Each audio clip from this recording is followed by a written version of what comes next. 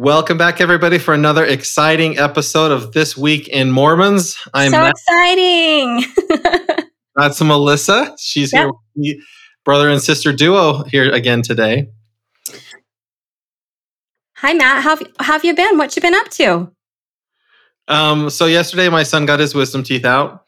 Oh. I had to teach classes pretty much all day. So anyhow, we went to Rexburg because the dental work is way cheaper in Rexburg. Okay. We left at 5 a.m. I went in for him to get his wisdom teeth out. And then I thought, well, I'll just teach class while he's getting his wisdom teeth out. You're such a good dad. Yeah, but it didn't go very well because you actually need to have parental supervision. So anyhow, after he was done, the dentist is like, okay, so we put him, I didn't know they were putting him to sleep. So so he wakes up and they're like, someone has to be with him for 24 hours in case there's a problem. And I'm like, I can't be there for 24 hours. And they're like, and he's going to have blood. Like there's things you have to do to take care of your child. Yes, we know that, Matt. That's what happens. Yeah, I'm a dad. So I don't know. I've never done these things. Okay, I got it. Lucky for me, my mom and my aunt were there. And so they really, really helped out. And so they were like, you need to put some ice on that. And I called mom. I was like, I know this sounds like a stupid question, but where do I get ice to put on his cheeks? Did she tell you to run to the Maverick? They said, we have some frozen veggies in the freezer that they're in a bag he can put on his Perfect. It's like, can I please come and drop him off? I'm in a big mess. I don't know what to do. Listen, what we've learned, Matt, is that your son needed you, but you also needed your parent. That's right. What we learned. You never stop being a parent to your children. Or needing one. Yeah. That's right. Yeah. What about you? Let's see. Two big things happened since we last talked. First of all, I became an official empty nester. So our youngest daughter officially moved out. It is me and my awesome husband and my dog. Life is quiet but magnificent.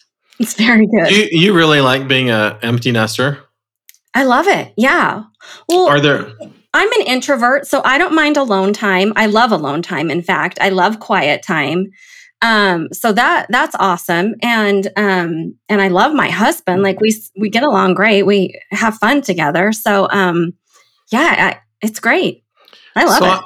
I'm only like halfway empty nester, but I'll tell you the thing that's hard for me is it's like I have to schedule time to talk to the kids. Like I used to be able to they're in the room or whatever. So I just say what I want to say and then we're done. But now it's kind of like a production in order to interact with them. And that's harder for me to schedule. Just interact with them less.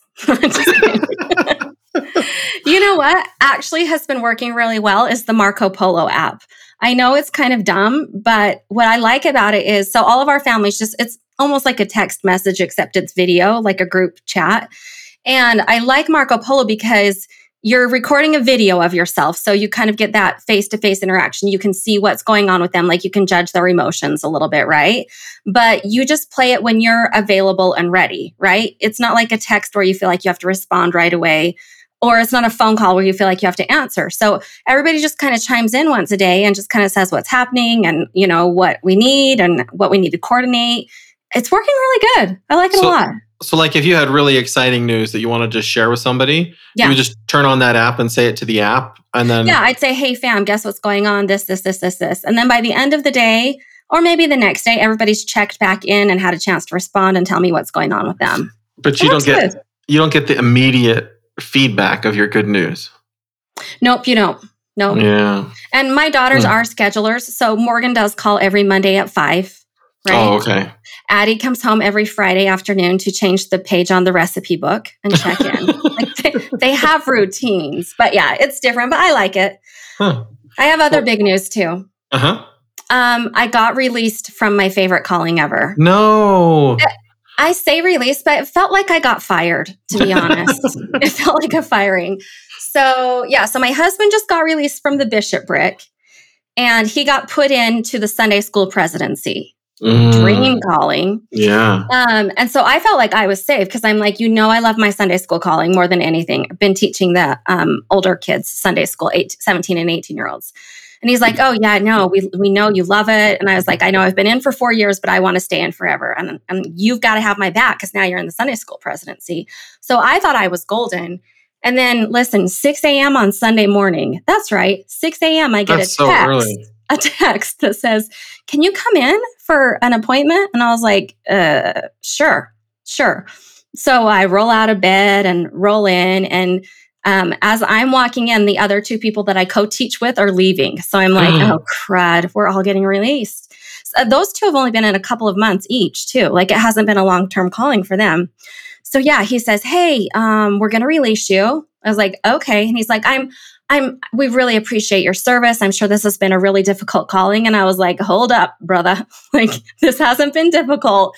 This has been my most favorite calling ever. Like, I loved it so much. And he was like, oh, awkward. I'm not trying to make it awkward. Just FYI, I've loved it. And he's like, okay, well, I'm embarrassed to say we don't have another calling for you. I was like, awesome. So are they like restructuring the class? I mean, it's a new bishopric, so I'm sure they're doing a lot of restructuring of everything, I would not do that if I didn't have to. Well, so all 3 of us got released and none of us got new callings. So we were like, wow. Did we just get fired? I think we just got fired. It's not you. It's how great this other person is. Yeah, they need the opportunity to work with these youth. Yeah, whatever. Well, I'm not sad. Happy.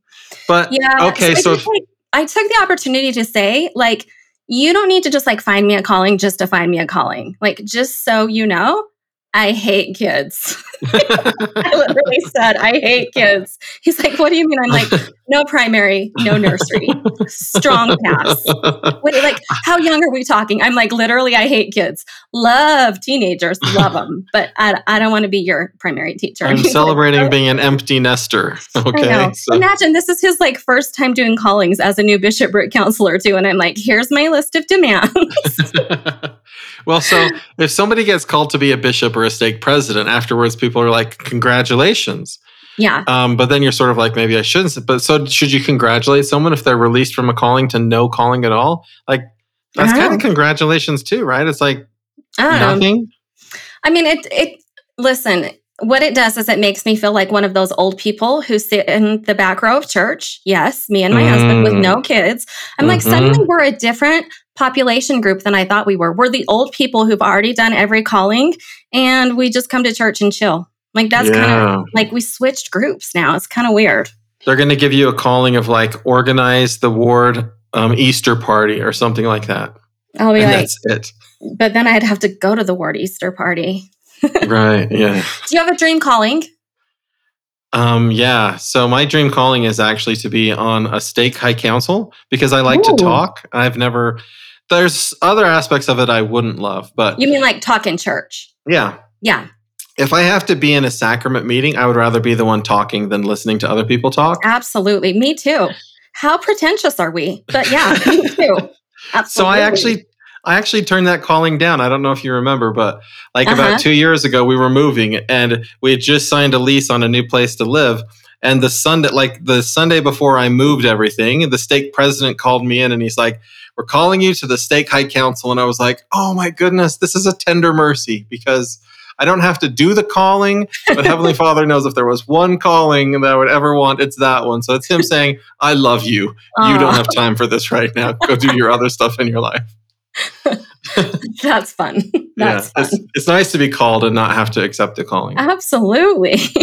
Okay, let's get to the news, Melissa. Okay, I think we're going to start with just some quick clips of some of the week's news stories. The first one that I wanted to talk about was Elder Nelson. He's such a social media dude lately. Do you call the prophet a dude? I'm sorry, that was inappropriate. How disrespectful. How disrespectful. Here's the thing. He said, may I make a few suggestions for resolutions? Absolutely, you may. So he said, first, resolve to strengthen your spiritual foundation. Great. Second, resolve to be kind. That's cool. Third, I don't know what this means, but I'm going to do it. Third, resolve to be resolute. Matt, what does that mean? It's like the resolute desk in the White House. Okay. I'm sorry. I'm not up to date on my White House. What does that mean? I don't know. I just know that the president sits behind the resolute desk. Oh, that's correct. Yeah. Well, resolve to be resolute. Okay. Along with that, the Church News put out kind of a big list of all of the things that have happened in the 5 years since President Nelson became prophet. So pretty much exactly 5 years ago this week, President Nelson was set apart to be president and prophet of the church, January 14th, 2018. And I think it's kind of cool to look back at all of the changes or, things that have happened since he became a prophet. And I know you have access to this list too. I'm going to tell you some of the things that I thought were significant.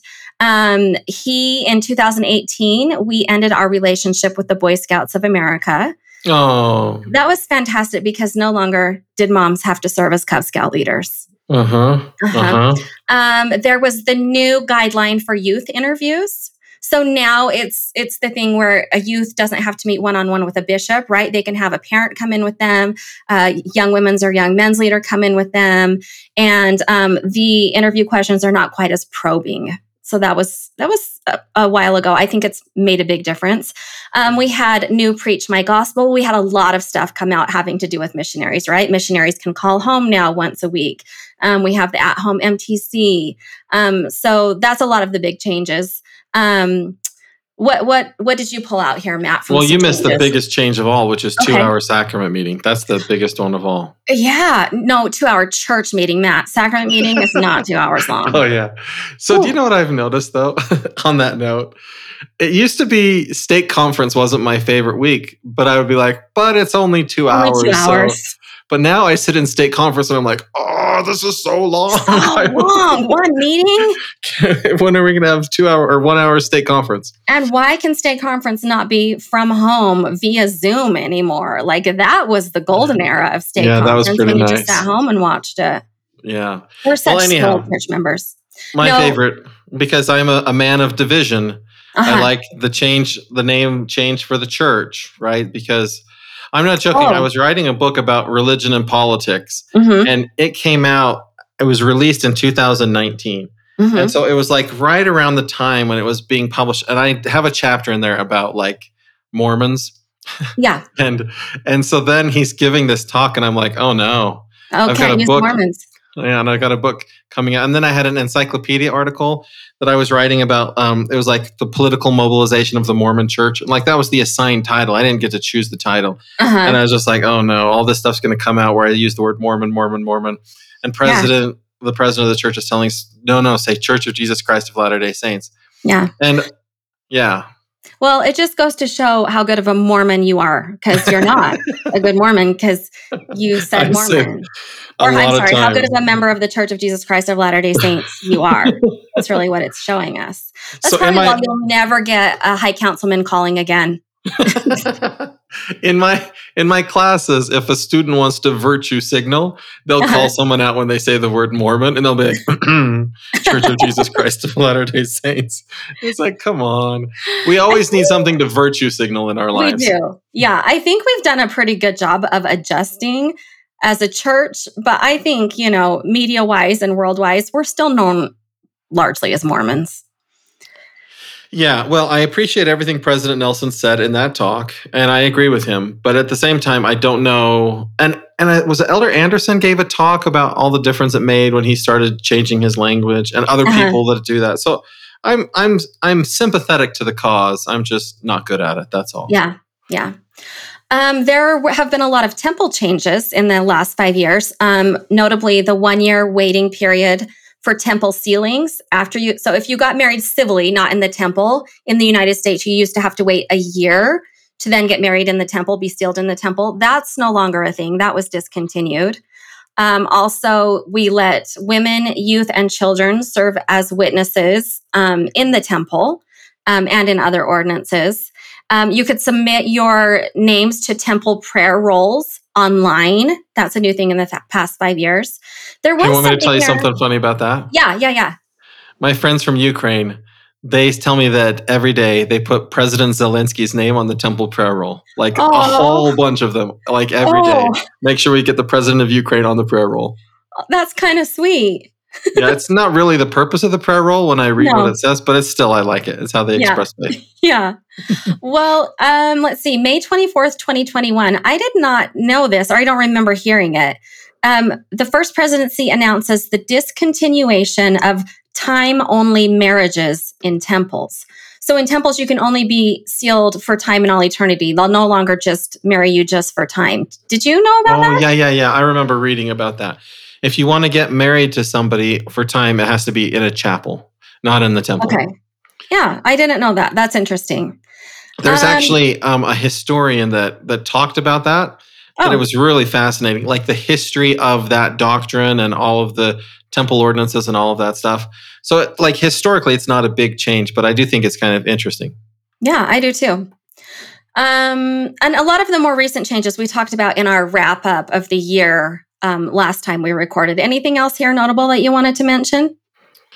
Nope.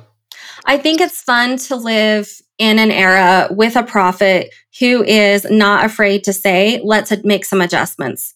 We're a worldwide church. We're trying to be more inclusive, and let's adjust things that can be adjusted. I think it's cool. Yeah. So the next story we're going to talk about is related to two temples. So Mexico City, it takes about 3 hours on average to get from one end of the city to the other. And so there's a story out there about that's the reason why they're building 6 new temples in Mexico City, to make it easier for people who live in different parts of the city to get to the temple without going through all of that congestion and all of that traffic. Yeah, that is such a big city. I can't even wrap my mind around it. I like when they made the announcement of 4 more at the last conference, 4 more temples in Mexico City. I was like picturing Provo, Utah, right? Like Provo with like 2 or 3 temples, and or even just like, that whole valley has a lot of temples. But this is an enormous city with an enormous population. And yeah, I think it's cool. Yeah. And there's another fun story about some saints who had to cross the Congo River by boat in order to get to the Congo temple. So even though the temple's not like geographically far away, they had to find a way. There was 41 church members. They had to find a way to cross the Congo River. And of course, they had to wait for the COVID restrictions to ease, and they had to save their money and all of that stuff. But it's kind of fun, the different experiences people have around the world just trying to get to the temple. Yeah. I think we do take for granted a lot our access to the temple. I do think that there's countries where your closest temple is in another country. Like you have to have a passport to get to the temple, Yeah. There's just situations that we really don't think about, and dedicated members who really care about it. Yeah. And when they get to the temple, they stay there for days doing all the ordinances they can because they finally got to the temple. Yeah. When I first moved to Kansas, I was talking to some of the people who'd been there for a while, and they said that before the Chicago temple had been built, they were in the Manti, Utah temple district. Wow. Yeah, there were, and it was, I think they said it was like an 18-hour drive for them to get to the temple. But it's just crazy how things are now, right? Like there's just temples everywhere. And there was a time when I was in Kansas when my friend who lived in Kiev, they had just built the Kiev temple, and I was like, wow, it's easier for you to get to the temple than it is for me to get to the temple. But it's not like that anymore. Temples are almost everywhere. Yeah. Okay. Our next story is we're changing to a new Come Follow Me area of study for this year. We're switching to the New Testament. And I think this is our second time going through the New Testament in Come Follow Me. Does that sound right to you? Yeah, I think that's right. Okay, so we've kind of run through everything. The things that are kind of in the news about this is the church is putting out a lot of things to help us differentiate the way that the New Testament is as a teaching tool. So just to kind of keep in mind as we're learning and studying the New Testament, that parables are the way that a lot of the New Testament is taught, right? So to understand what a parable is, learn a little bit about parables. And then also to kind of get to know the authors, right? So we've got the Gospels, Matthew, Mark, Luke, and John, and they use different stories, different parables to teach a lot of the same things. And that as we're studying the New Testament, we just need to keep in mind who the author is and what their intent Testament is, and that different people, including authors, can have different interpretations for things that happen. I think that's kind of good to keep in mind as we're studying the New Testament. I know that every book of scripture has its own challenge, right? Like the Old Testament, I think people were afraid to death to learn and to go through. I loved it. I learned so many things. But what we just need to understand is that now we're doing the New Testament and it has its own different challenges too. Hey, have you heard of this app called Blue Letter Bible? I feel like you've told me about it before and then I promptly ignored you. So you tell me again and I'm going to listen better this time. Blue Letter Bible is an app that will let you have any version of the Bible you want. You can choose any language and any edition. So, and you can have them side by side. So I set up my Blue Letter Bible to have King James on the left and then the New Living Translation on the right.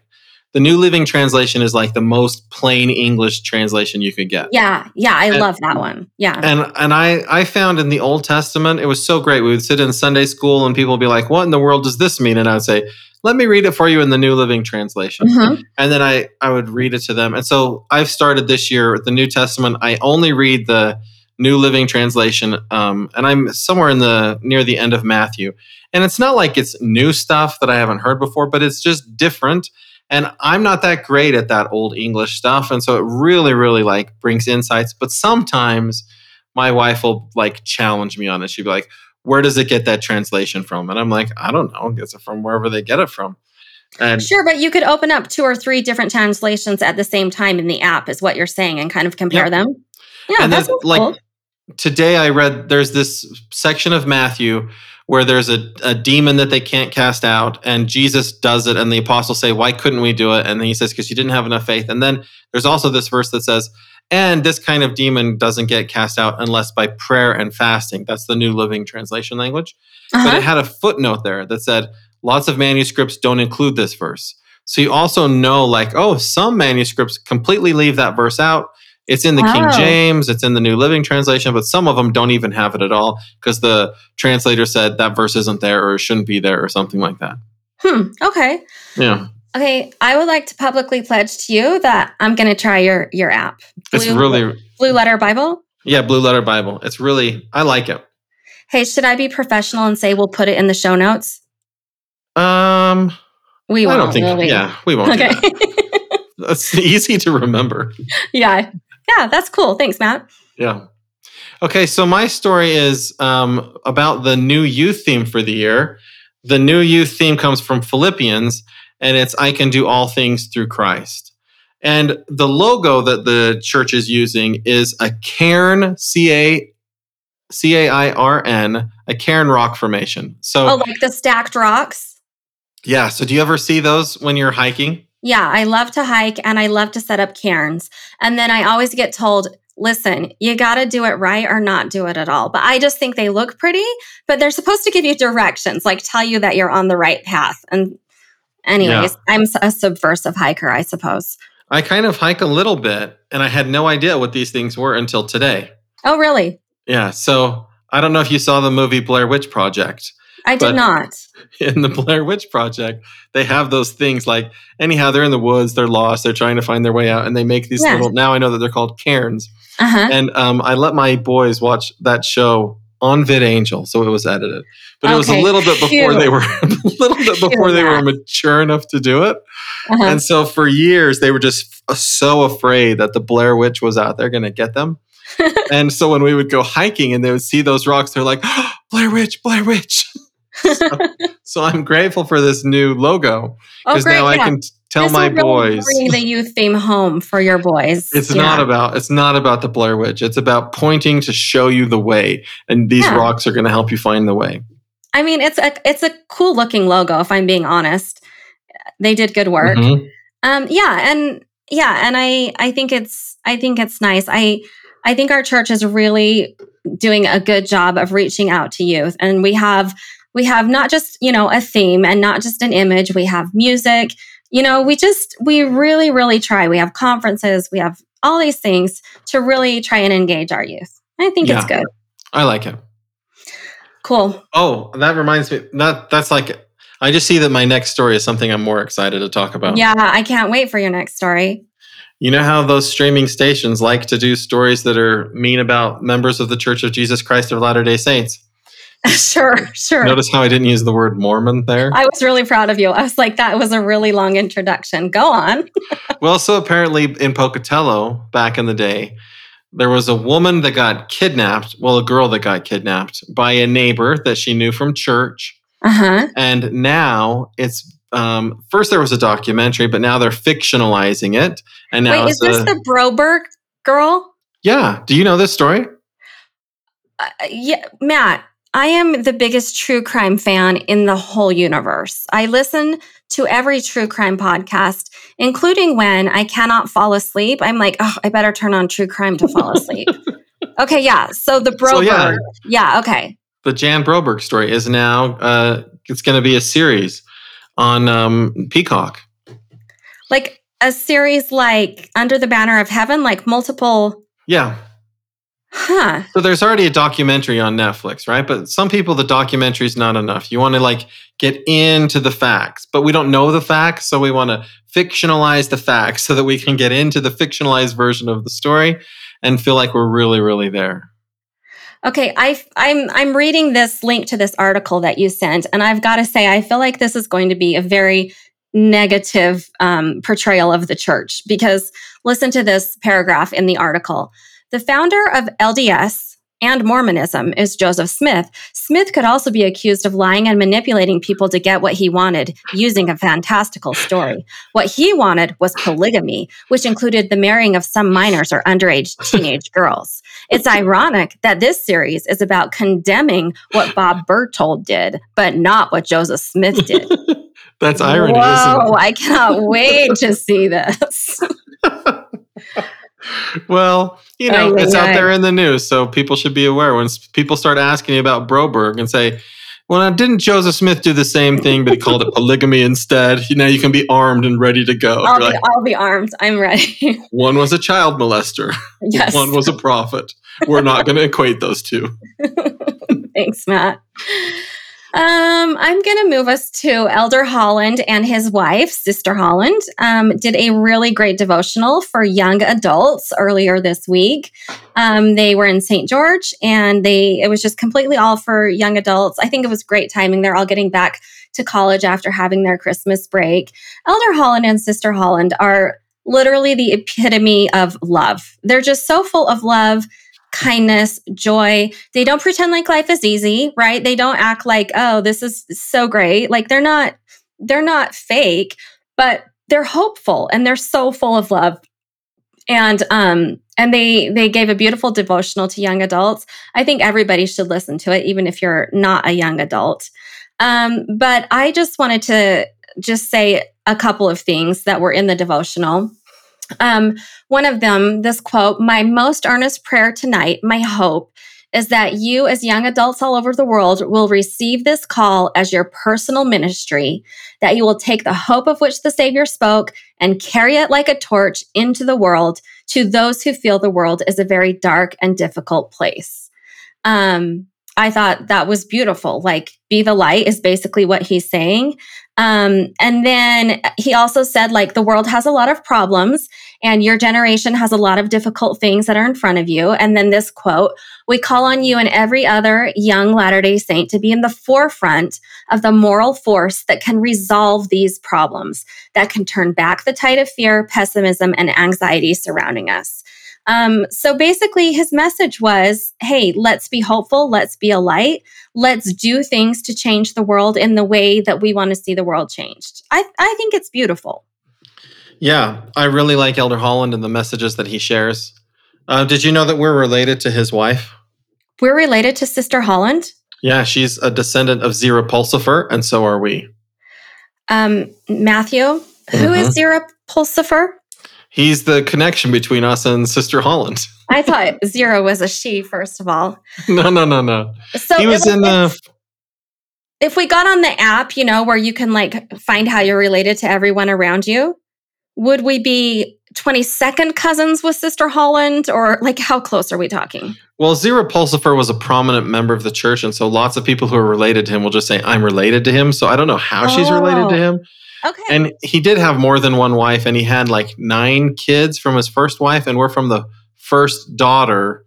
But there's so many people that are related to him. But so is Patricia Holland.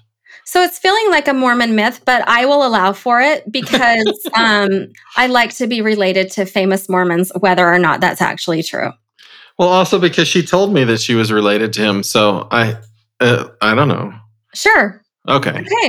So the last story that we're going to cover in depth is that they announced that the MTC is going to have kind of a standardized online experience. So it used to be that if you were going foreign language, you would spend 3 weeks at home in the MTC and you would start language training at home. Okay. And then if you're going to a country in your native language, then you would just go a week at home and then you'd go to the MTC. Now, at least the 5 MTCs that they announced, which Provo's one of them, you'll spend a week at home doing home MTC, regardless of the language you're learning, and then you'll get all your documents and all that stuff in place. Like if you're going to the Brazil MTC, so you do a week at home and then you go to the Brazil MTC, or you do a week at home and then you go to the Provo MTC. Okay.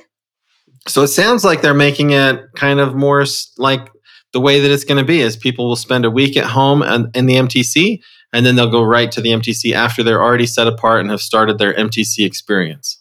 Well, I think that's great. I know a couple of podcasts ago, you talked about how much you had enjoyed doing at-home MTC with your daughter. And I've actually thought back on that a few times about how you said you get the opportunity to see them becoming a missionary. And also it gives them a chance to become a missionary without that leaving home anxiety that comes in that first week or so. Yeah, I think it's great. And it's true. There are some like situations where it's difficult, but there are exceptions to the rule.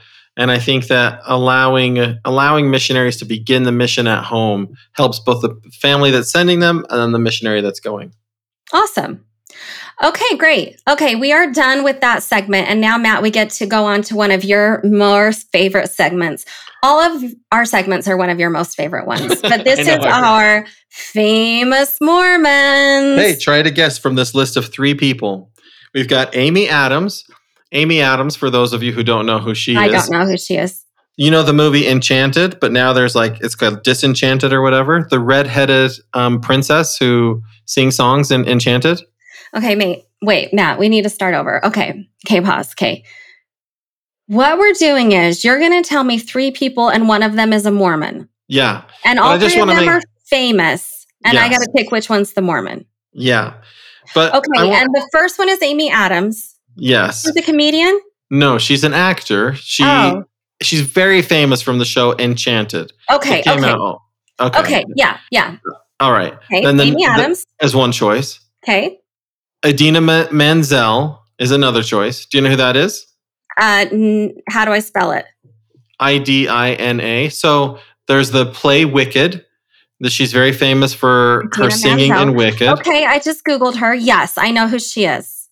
Okay. She's an option. And then the last choice is Jeremy Renner, who plays Hawkeye in the Marvel movies. Renner. And he's in one of the Jason Bourne movies. Yeah, okay. I'm also Googling him. He was recently hit by a snowplow while shoveling his driveway. He's the Mormon. Only Mormons shovel their driveways. Oh, good guess. But you're wrong, Melissa. Okay, wait. Let me think again. Jeremy Renner, Idina Menzel, Amy Adams. Wait, Amy Adams? Is she the one who was in Contact? Yeah. No. Yeah. Contact? No. Arrival. Yeah. The alien movie where she taught them linguistics or whatever. Yeah. Okay. Her? She is. She's a Mormon. An actual Mormon? She was raised a member of the church. Is she a member of the Church of Jesus Christ of Latter-day Saints? Famous.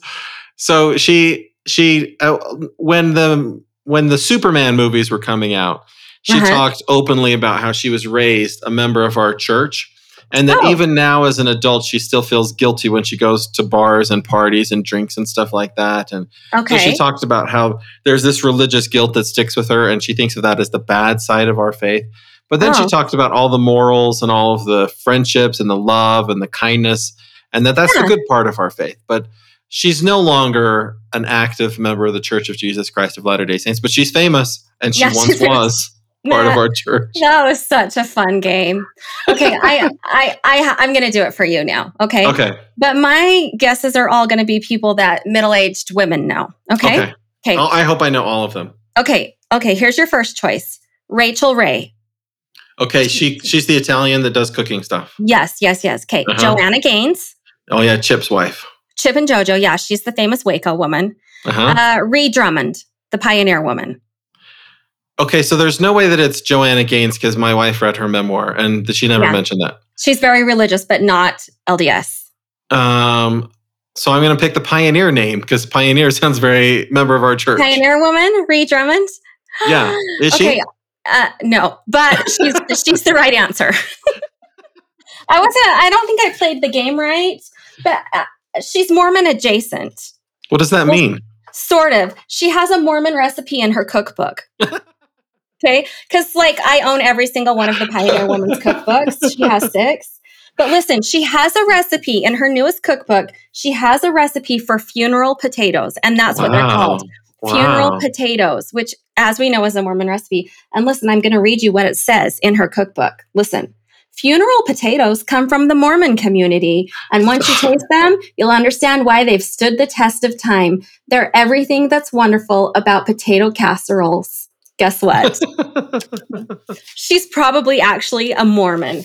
Do you think so? Potatoes and credits the Mormons with them. Although her recipe, she does do something wrong because she doesn't put cornflakes or Ritz crackers on the top. She does crumbled potato chips. No. She's just trying to elevate Mormonism, I think is what she's trying to do. So by your definition of famous Mormon, if Snoop the Donkey Dog did a cover of the Mormon rap. He's Mormon. That's right. That's what it means. Okay, just wanted to make sure how you define the parameters of this little game. Yeah, the game can be whatever we want it to be. I like it. Okay, so big deal, little deal, no deal. We're going to go through some news stories, and we're just going to say kind of quickly if we think it's big deal, little deal, or no deal. And we won't spend as much time on the stories, but it's a way to put the stories out there so that people can know that they're out there, and they'll know what we think if it's a big deal, little deal, or no deal. So before we tell what the story is, we just make a judgment call based on the headline, right? The headline, that's right. I read the headline to you. Great. Okay. And then you say if it's a big deal, a little deal, or a no deal. Okay. Okay, so my headline for you is slower than expected church growth. Is that a big deal, little deal, or no deal? Say it in 3, 2, 1. Little no deal. Oh, okay. Tell me why that's a little deal. Well, I think that we are, as members of the church, we're concerned with growth, right? Missionary work is a big push of what we do, and then also engaging current members. So I think if we're not growing as fast as is expected, that's a little bit of a deal. You say no deal? Well, because it's all about predictions that people made forever ago, right? They said in 20 years, the church is going to be a major world religion with 36 to 121 million members. And we don't have that many. So that's no deal at all. That just means that somebody got their prediction wrong a long time ago. Okay. To me, that's a non-story. Someone thought it would be so much. It wasn't. Do you think the church needs to work on ways to improve growth? No. Yeah, we're doing a good job. I think that growth has never been the goal. Yeah. Right? The goal is sharing the gospel. Yeah. And then people do what they're going to do. And I growth, agree. if growth is your goal, then you're doing something wrong as a church. You celebrate every time a person joins the church, and you do everything you can to keep them in. But the numbers themselves, I don't think anyone should care. I really don't think so either, especially because agency is such a big principle in our church, right? We want people to join the church because that's what they choose and that's what they know and feel is right. And I think in the past, we've had explosive church growth, but it hasn't had any real depth to it. And so, I agree. Okay, are you ready for my headline? I'm excited. Okay, all right. Do you know who Lori Daybell is? Yes, every time I talk to you, you mention her. I know. Listen, again, true crime. Okay, here's your headline. Lori Vallow Daybell tells court she has an alibi for her children's deaths. Okay? Big deal, little deal, or no deal? 3, 2, 1. Big deal. Did you say big? Yeah, that's a big deal. Listen, I think this Daybell story is one of the biggest of all time. And I don't want to like retell the whole story, but just in case you're lost, Chad and Lori Daybell, they got married under weird circumstances. They started to have some really extreme church beliefs, although they still considered themselves active members of the Church of Jesus Christ of Latter-day Saints. They became kind of extreme and kind of into end times and started believing in zombies and the world is about to end. And eventually were charged with killing both of Lori's children. They are charged with killing Chad's wife, and Lori is also charged with killing her previous husband. But Lori Daybell hasn't said anything for a long time. She's been deemed mentally unfit. And now, even though she is still deemed mentally unfit, she has come out and said that she does not want to use the insanity or the mental illness as an excuse in her trial, that she doesn't need that because she has an alibi.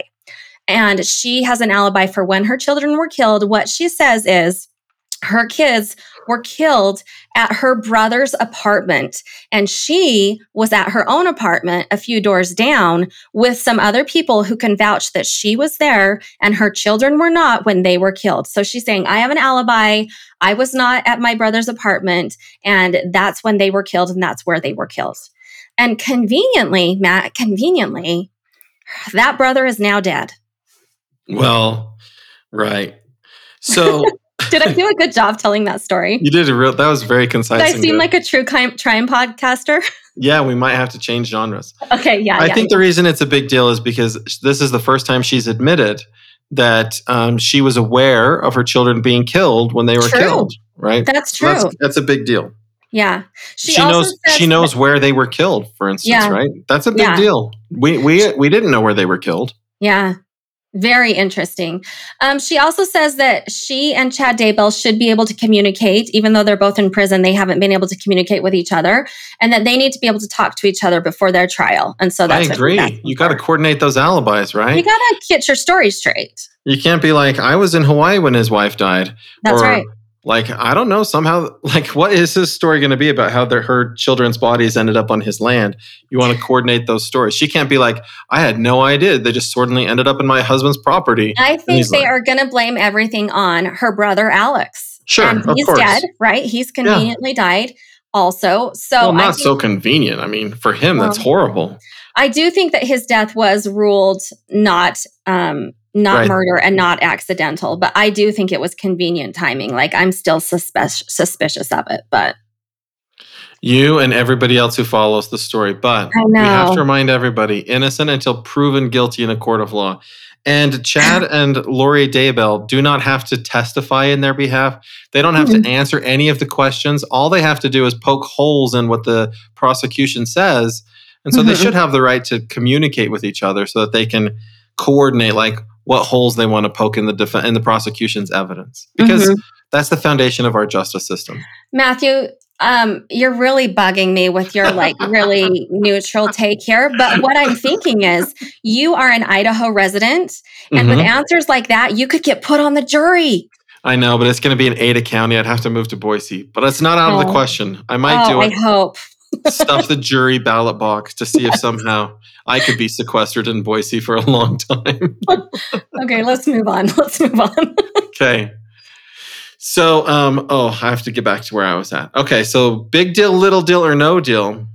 Houston transfer. So the church has set up a transfer center for immigrants in the Texas region, Houston, in the Houston area. Okay. Is that a big deal, little deal, or no deal? 3, 2, 1. Big little deal.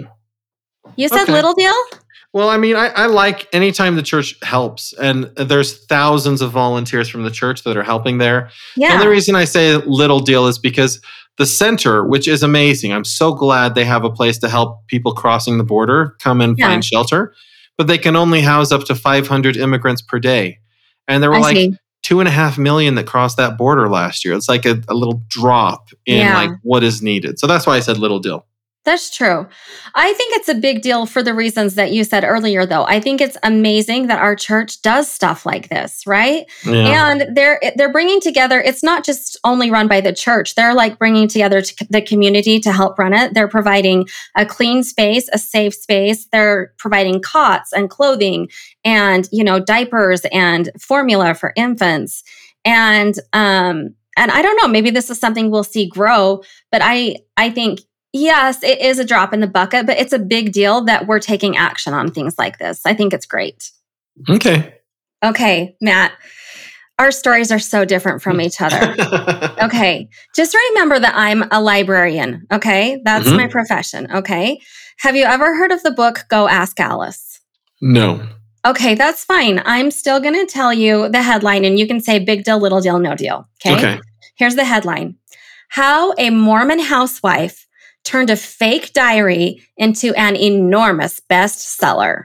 Really? Big deal, little deal, no deal. 3, 2, 1. Big deal. Little deal. Thanks for giving it a big deal, Matt. A bestseller? Do you know how hard it is to write a bestseller? Okay, That's a big deal. It is a big deal. This book, Go Ask Alice, is it's a very teenage book, okay? It is it's been out for a long time, like since the 70s, but it's still very much read. It is supposed to be, so when you purchase the book, Go Ask Alice, the author is listed as anonymous. It's always been listed as anonymous. And it's supposed to be the true diary written by a teenage girl, right?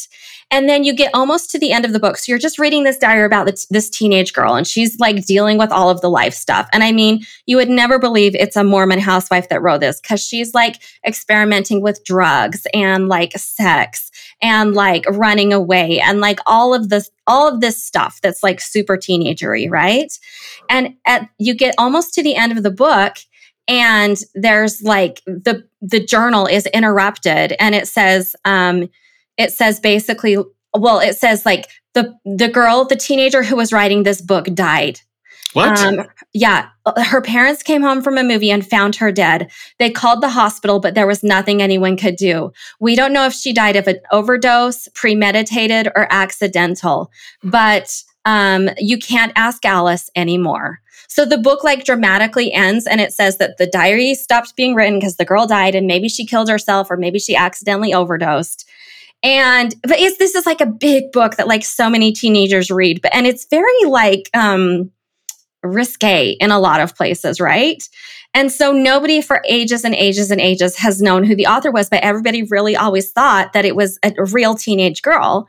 And now it comes out that the author was a Mormon housewife, a mother of 5, lived in Happy Valley, spent time at Brigham Young campus, like wow.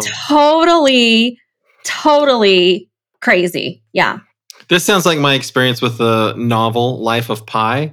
So I don't read fiction all that much. And so my wife was listening to this audiobook, Life of Pi, and I thought it was a biography. And so I just get brought into this story. I'm like, no way. Like the boat crashes and could you imagine what that would be?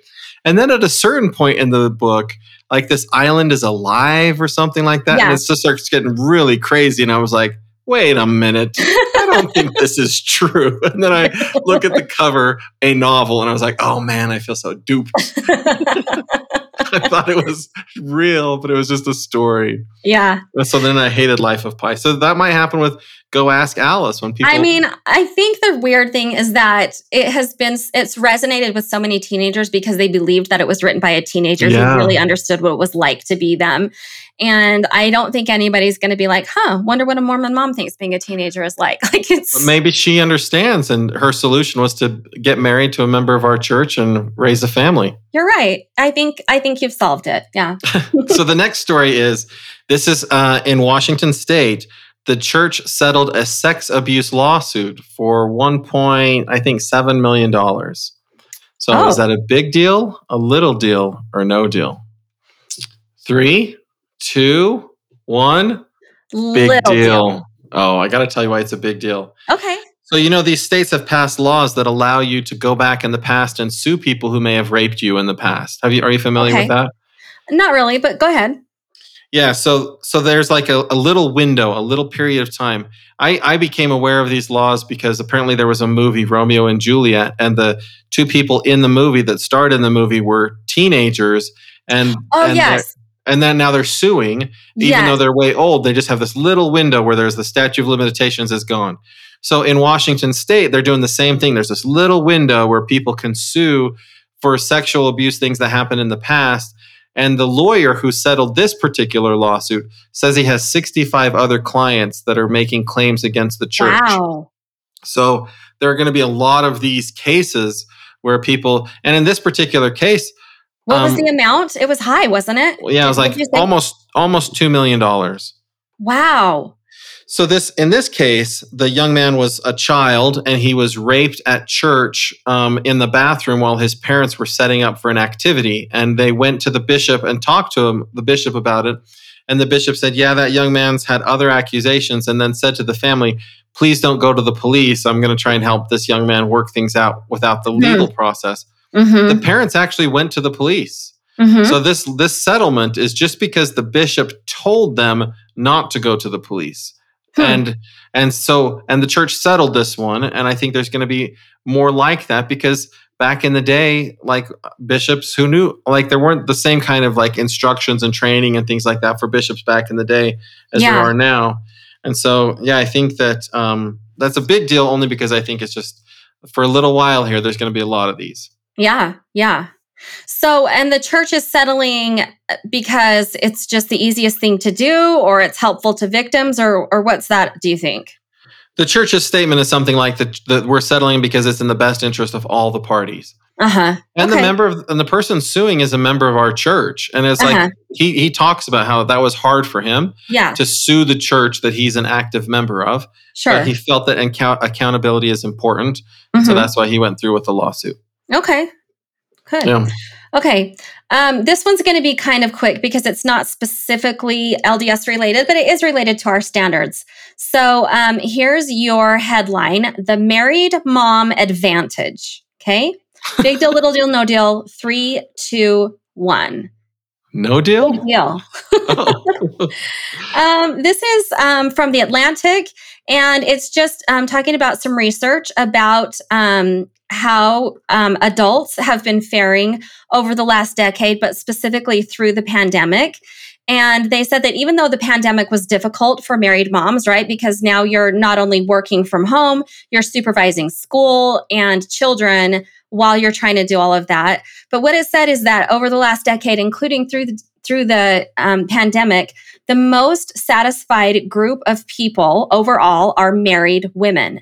So they're they have more life satisfaction than childless women, than unmarried mothers, and then men. So married women are thriving. They have an advantage overall in life. So not married women, but married moms. So I thought that was interesting from just a perspective of, that's kind of how most of us live our lives, is as married moms in this church. And that statistically, that's good for us. You don't often hear that. I often hear it the opposite. Yeah. So it's interesting that that's what that says. Yeah. Yeah. Okay. So this story is there's a new Congress. And so new people have been elected to Congress. Okay. And the story is that the percentage of members of Congress who affiliate with our religion, Church of Jesus Christ of Latter-day Saints, is roughly the same as the percentage of U.S. adults who affiliate with our religion. Okay. Ready? 3, 2, 1. No big deal. Oh, no, we're opposite. It's a big deal. Well, it's saying is that we're equally represented in Congress as we are in the overall population, right? Right, but that doesn't happen there's a lot of groups in society that's not true of. So the fact that we're so small, like we're 2% of the population, that we actually have 2% in Congress makes us unusual, right? Like the Muslims can't say that. Hindus can't necessarily say that. Okay. Religiously unaffiliated definitely can't say that. They're way underrepresented in Congress. So it's a big deal that spoken like a true political science professor. It just suggests that we are no longer an outcast of society group. We're a group that we're a part of the team. We're a part of the fold. Okay, I see what you're saying. Okay. Rah-rah us. Okay, here's our last one. Ready? Mm-hmm. Okay. The church's family history centers are getting a new name. Big deal, little deal, no deal. 3, 2, 1. No deal. deal. But wait, what's the new name? Well, so instead of calling them family history centers, they're going to be called family search centers. So it's rebranding. And basically, it's just trying to say, like, we're a global brand. You don't have to be a member of the church in order to take advantage of the family search centers. And really, it's just kind of saying, like, let's just rebrand and make this more, I don't know, interesting. Family search it's not history. It's like, I don't know why family history is not a global enough thing, but yeah, so they're rebranding. There's no more genealogy. We got rid of that word too. So. Yeah, we did. Although they are still called genealogical records, but we're not doing genealogy, I guess. Family Search said that this year it plans to add up to 1 billion new online genealogical records from around the world. That's a lot. Yeah. Yeah. So they're definitely still doing an enormous amount of work. And I think largely the work is done by members of the church, but there are lots and lots of people who are not members of the church who take advantage of these resources. So let's talk about Mormons Doing Goodly. Okay. Mormons Doing Goodly. We don't have a theme song for it yet. That was it. I just sang. Oh, I like it. Yeah. Mormons Doing Goodly. Let's save that one. Okay, so I'm just going to pick one, and it's an anonymous individual. We don't know who it is, but there's an individual. They call him Secret Santa or her. And this individual gives $1 million away each Christmas. $1 million? $1 million. They partner with East Idaho News. And East Idaho News throughout the month of December will find people in need, people who are like need something, and then they'll use this pool of $1 million and buy something. So they've purchased vehicles for individuals who've lost family members. They'll purchase wheelchairs. They'll find shelter for people who have pets that don't have shelter for the pets. There's all kinds of... This is fantastic. Yeah. Wait, how do we know it's a member of the church if we don't know who it is? Because they're in East Idaho. Yeah, that's right. That's fair. I don't know all of the East Idahoans that have $1 million to give away, but I think they're members of our church. I think you're right. I have a story about Mormons Doing Goodly. So I don't know if you've heard of the BYU animation department, but it is literally if not the best, one of the top animation schools in the country. They are known everywhere for just really being an amazing animation department. I just know this because my daughter graduated in animation. And so she's in that world. And I thought this was kind of cool is that a BYU student invented an animation game and it got accepted. And then as a team, as an animation team, they worked on this new game together. It's kind of a spinoff of the Grim Reaper. But they've turned it into just kind of this really beautiful sheep and shepherd game. And it has a lot of analogies to the Savior without being blatantly religious. There's a lot of religious undertones, a lot of life lessons, a lot of things happening in the game that are about a shepherd leading sheep on a safe journey. But it is based on the Grim Reaper. Anyways, so the students worked on this game. They didn't have a lot of time for about a year and ended up winning some big awards, presenting to major industry executives and just being recognized for really developing an amazing game. I think if you have a chance, you should look at it. The animation and graphics on this are out of control. And I think it's cool that a BYU student gets recognized for doing really good work and trying to make it something that's positive in the gaming world. Very nice. Yeah. Let's talk about this week in Mormon history. Oh, I love history. I don't, Matt, but you always make it so exciting. Okay, tell me what happened this week in Mormon history, and I'll be interested. They're getting rid of family history, so we got to bring some history back in. Okay, that sounds good. And we can call it Mormon history because they were called Mormons back then. That's right. How it works. Okay. Okay, I'm ready. Well, that actually is interesting because the first one I'm going to tell you about is 130 years ago, January 4th, 1893. Okay. So I do teach classes about the presidency, and people will often ask me, who is the best president of the United States? Okay. And I always put Benjamin Harrison Clinton? on Benjamin Harrison on my list of top 5 because 130 years ago, President Benjamin Harrison issued a proclamation of amnesty to all polygamists who had entered into that relationship before November 1st, 1890. And then after that, people in Utah could vote again. Oh, really? Okay, so just to be clear, had the church outlawed polygamy at this time? Yeah, so what happened was there was a Supreme Court decision. It's called U.S. v. Mormon Church, or maybe Mormon Church, but yeah, U.S. v. Mormon Church. And in that Supreme Court decision, the Supreme Court said that the United States government could seize all the property of anybody who had ever practiced polygamy or anything like that. So they could seize temples, they could seize individual assets, and all these people could be rounded up. So basically, the Supreme Court said that if you are convicted of cohabitation or polygamy or anything like that, you can lose everything. And then after that, then there was the revelation ending polygamy. Okay. And then after that, then the church was really excited about the idea of not having these Supreme Court decisions enforced and losing everything, because there were procedures in place that were going to seize the Salt Lake Temple, for example, and put it in.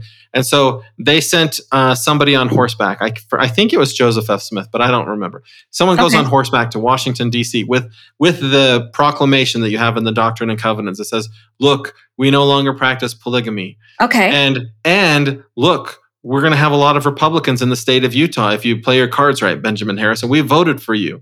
And so Benjamin Harrison then does this amnesty. And so all of us who ever practiced polygamy, we don't have to worry about going to jail and losing our property, and we can vote again and things like that. Huh. Okay, Matt, that was an interesting story. That was good. Tell me another one. Okay. This will be the last one. Okay.